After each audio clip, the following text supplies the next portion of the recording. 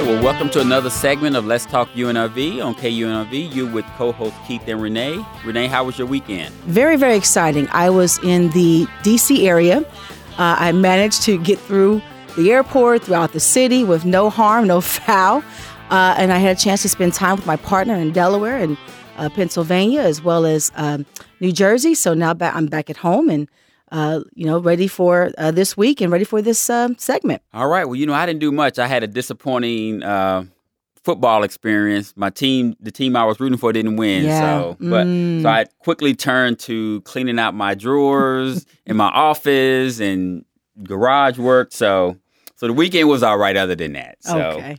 But Renee, I'm excited about this topic today. You will be talking about the hate uncycled conversations, and we have a few guests with us. We have Dr. Roberta Sabbath, who's the Religious Studies Coordinator for Campus and Community Partnerships, visiting assistant professor from the English department. We also have Jose Melendrez, who is the Executive Director for the School of Public Health Office of Community Partnerships and Chair of the Nevada Minority Health and Equity Coalition.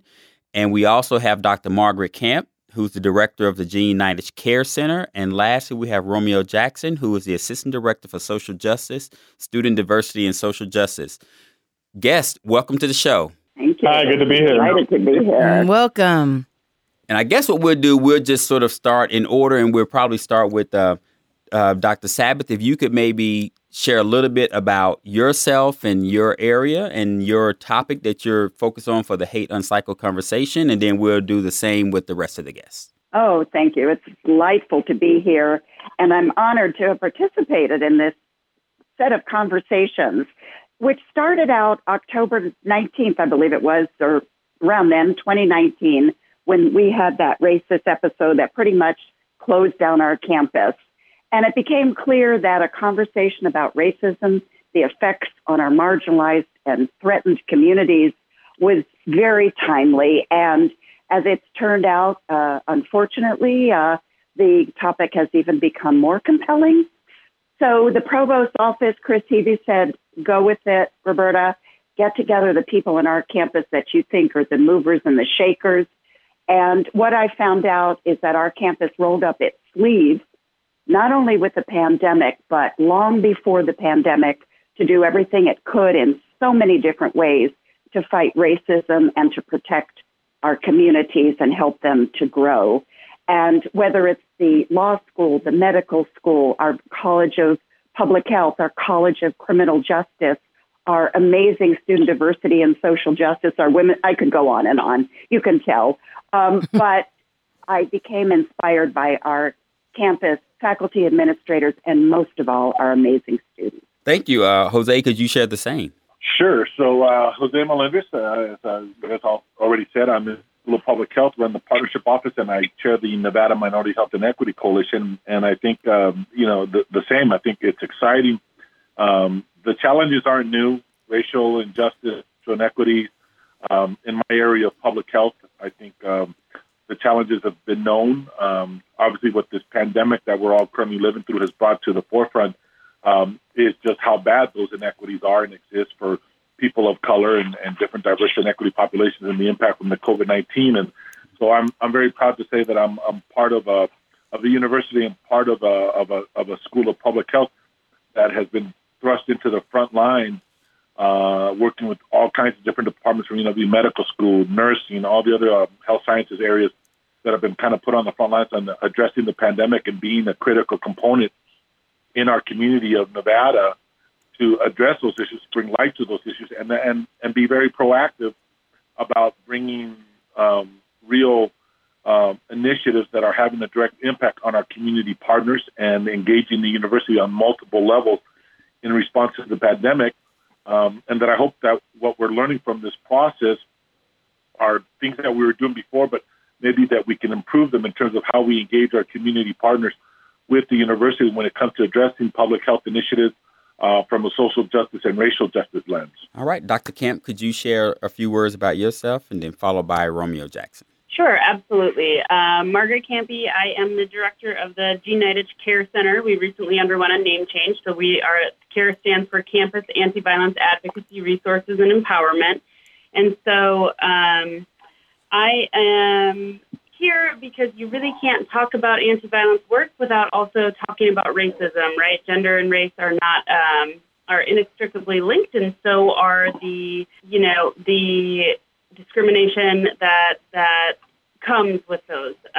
So our office operates from an anti-oppression framework, and so I'm really excited to talk about the different ways that we can start addressing anti-violence in the wake of the pandemic, but also, more broadly in an intersectional manner, because our office and I really, really believe that we really can't talk about violence in silos in terms of identity. It doesn't just affect women. It doesn't just affect minorities, right, and the experiences and the lived experience of violence, interpersonal violence, but also systemic violence are largely impacted by, systemic racism and other types of discrimination. And hi, Romeo Jackson. My pronouns are they and them. I am Assistant Director for Social Justice. And I'm excited to kind of think through the way that coronavirus has really kind of brought to light or recentered educational inequities that we know are experienced by students of color, lesbian, gay, bisexual, and transgender students, and really being conversation and linking that to the founding of post-secondary education into its current manifestations. Coronavirus and racism are often talked about as twin pandemics, which I think is accurate because for some of us, we're always at a pandemic level of stress, as I'm sure Jose from a public health standpoint could speak to very well. So excited to be in this conversation and speak to the ways that student diversity and social justice kind of seeks to center the most marginalized of students to impact change, not only for them in their lives, but also at the institution. Well, thank you. We are really in the company of the heavy hitters here. So thank you so much for your contribution and your work thus far. So my question really is, do you find that these conversations become easier or present a new opportunity because of COVID? Are people's sense and awareness of what's happening even heightened in this moment, or do you find that the same challenges exist in having these very tough conversations?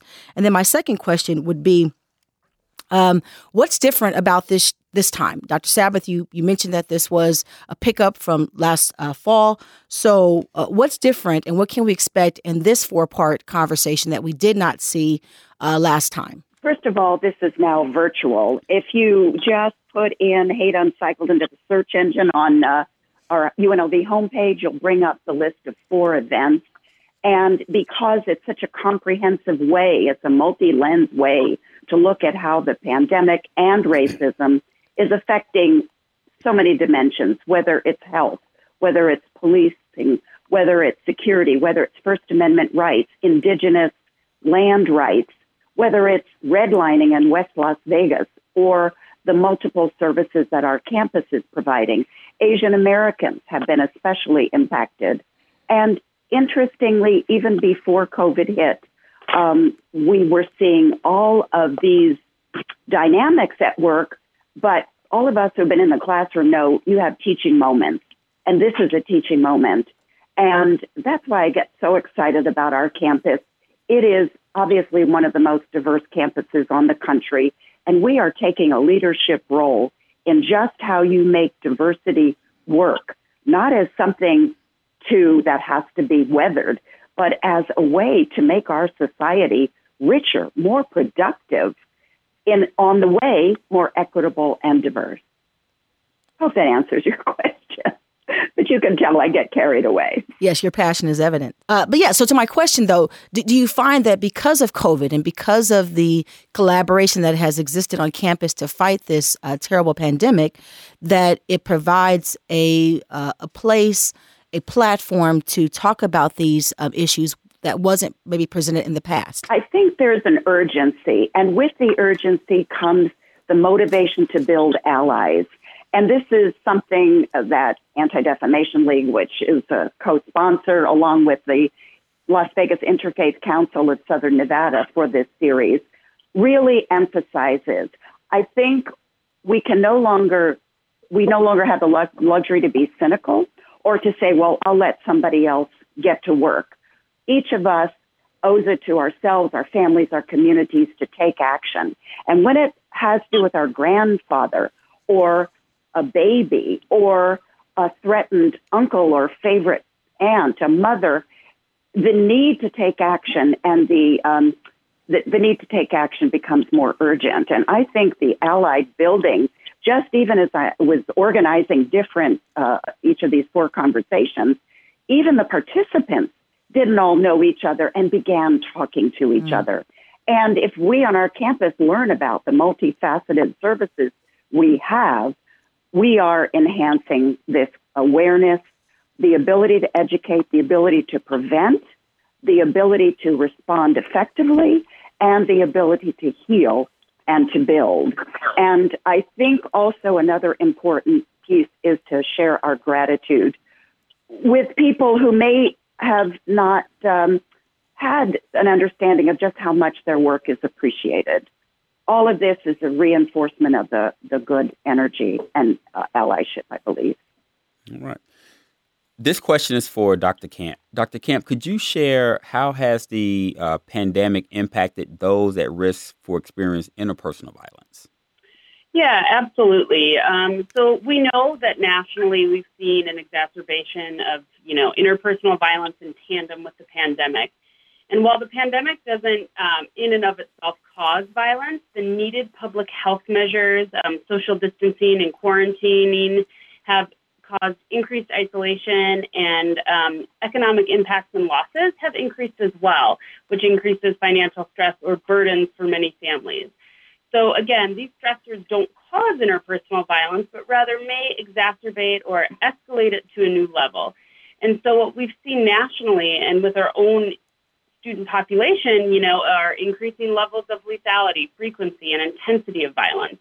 And so then there's this double bind that those experiencing interpersonal violence are faced with. So say, for example, somebody wants to leave, go to a shelter, escape a violent relationship.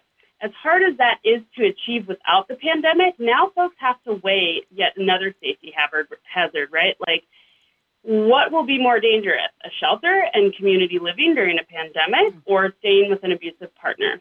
Likewise, we've seen an uptick in family violence, and that's particularly important for us at UNLV to consider the effects of family violence for our students at this time. We've got students whose living situations have changed abruptly, sometimes forcing them to move back in with parents, siblings, or others that may create a toxic home environment. And with college students, sometimes they fall between the cracks in terms of resources. They've aged out of child protective services, but wouldn't qualify for some other services based on their situation. And so it's really a tough situation right now with the pandemic. And what does that have to do with racism, right? Like, why am I here talking about racism? Well, even without the pandemic, those who occupy these marginalized identity characteristics are also those who are most at risk for experiencing interpersonal violence.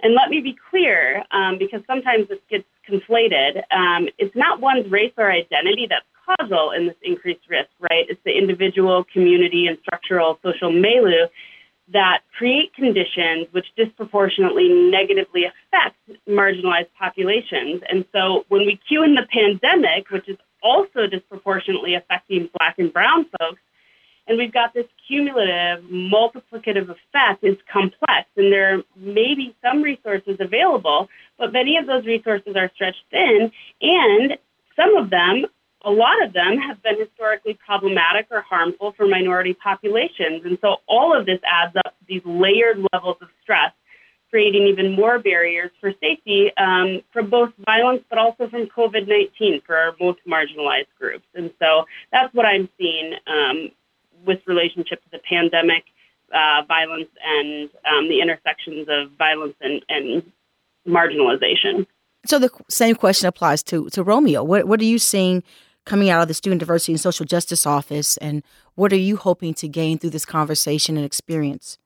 Yeah, I think some of the discourse when the pandemic really came into the public imagination was that the coronavirus was a great equalizer. I think now that has not bared out to be true, right? We know that Black people and Native people are dying at much higher rates of coronavirus. Early reports of the vaccine distribution show that Black brown, and poor communities are not receiving the vaccine at the same rate or being vaccinated.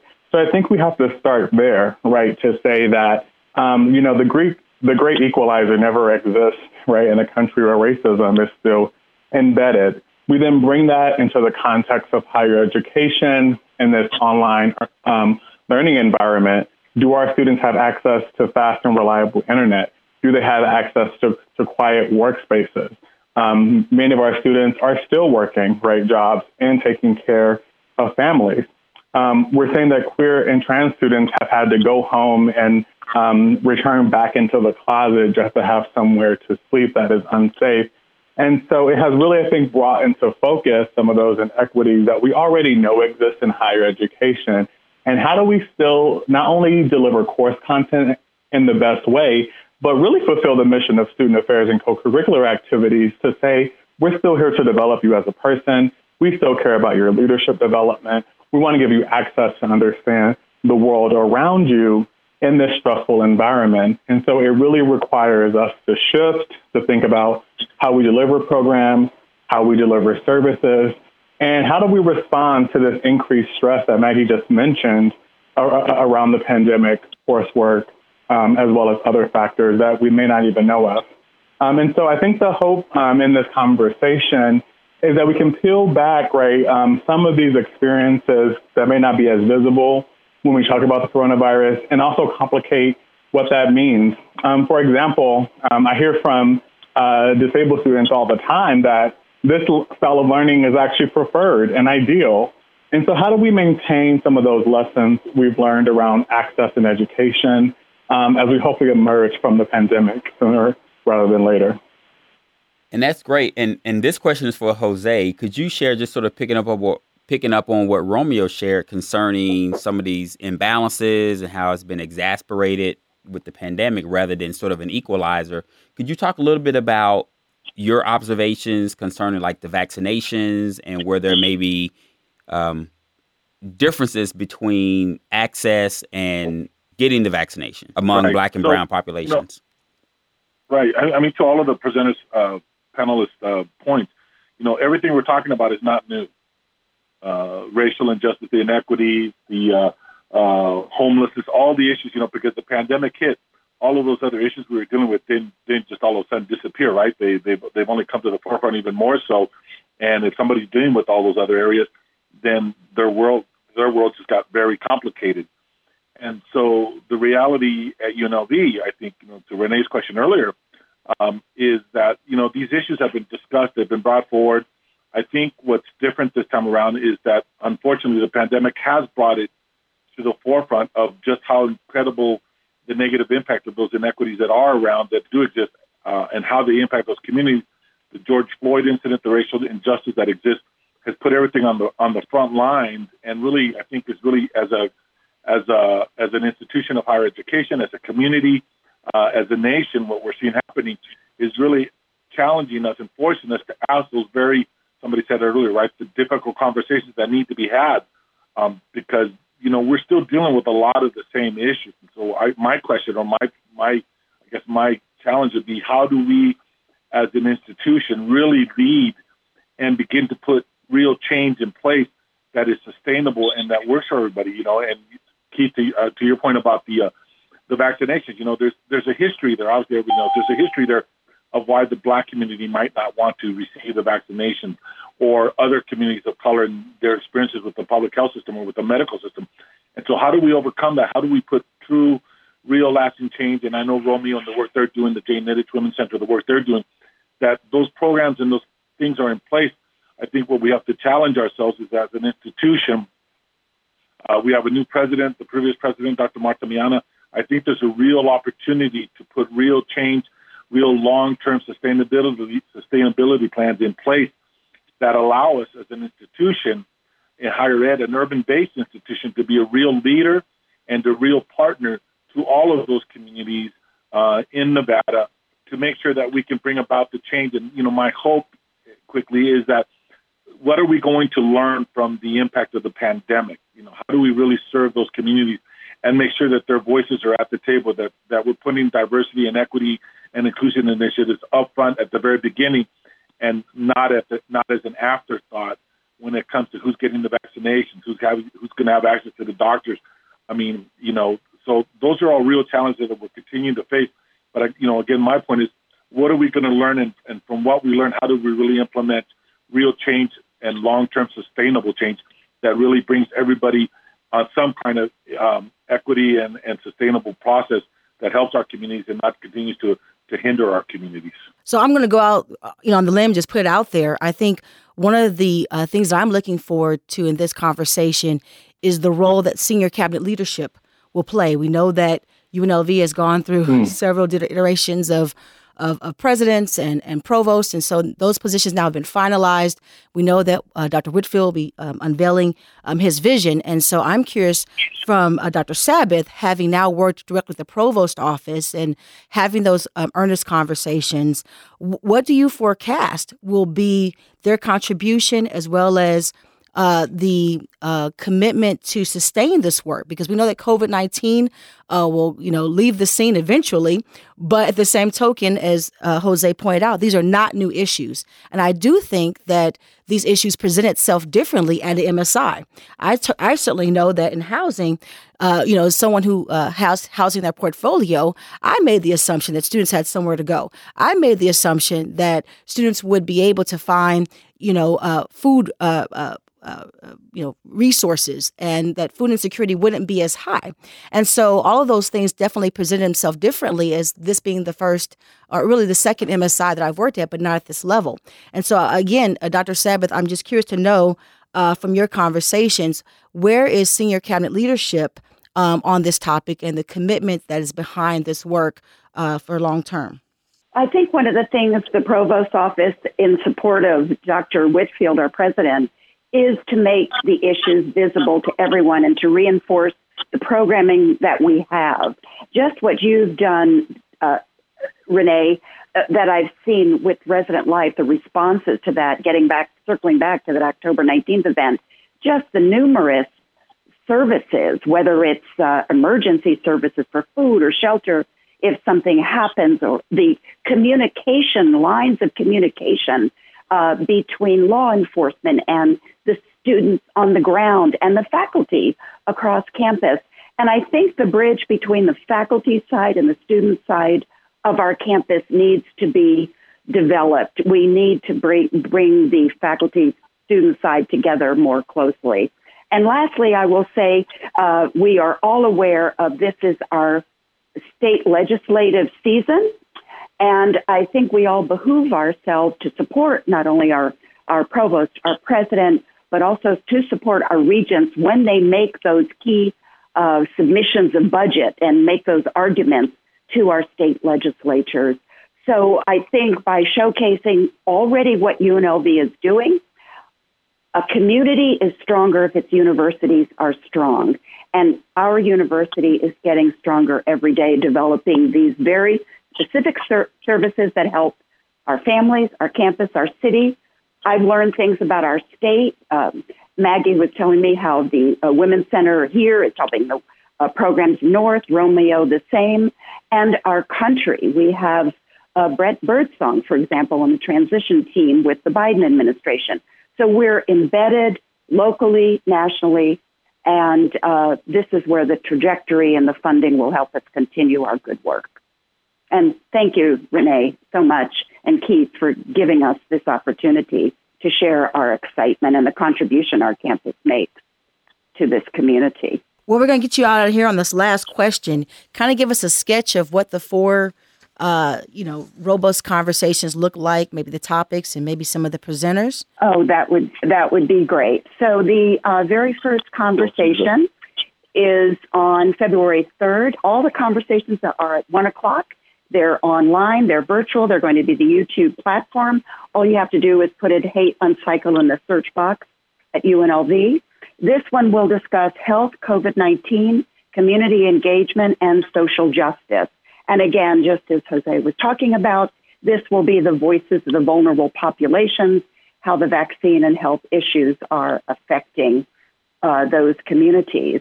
Then on February 17th, we have our campus luminaries. Maggie will be there. Romeo will be there.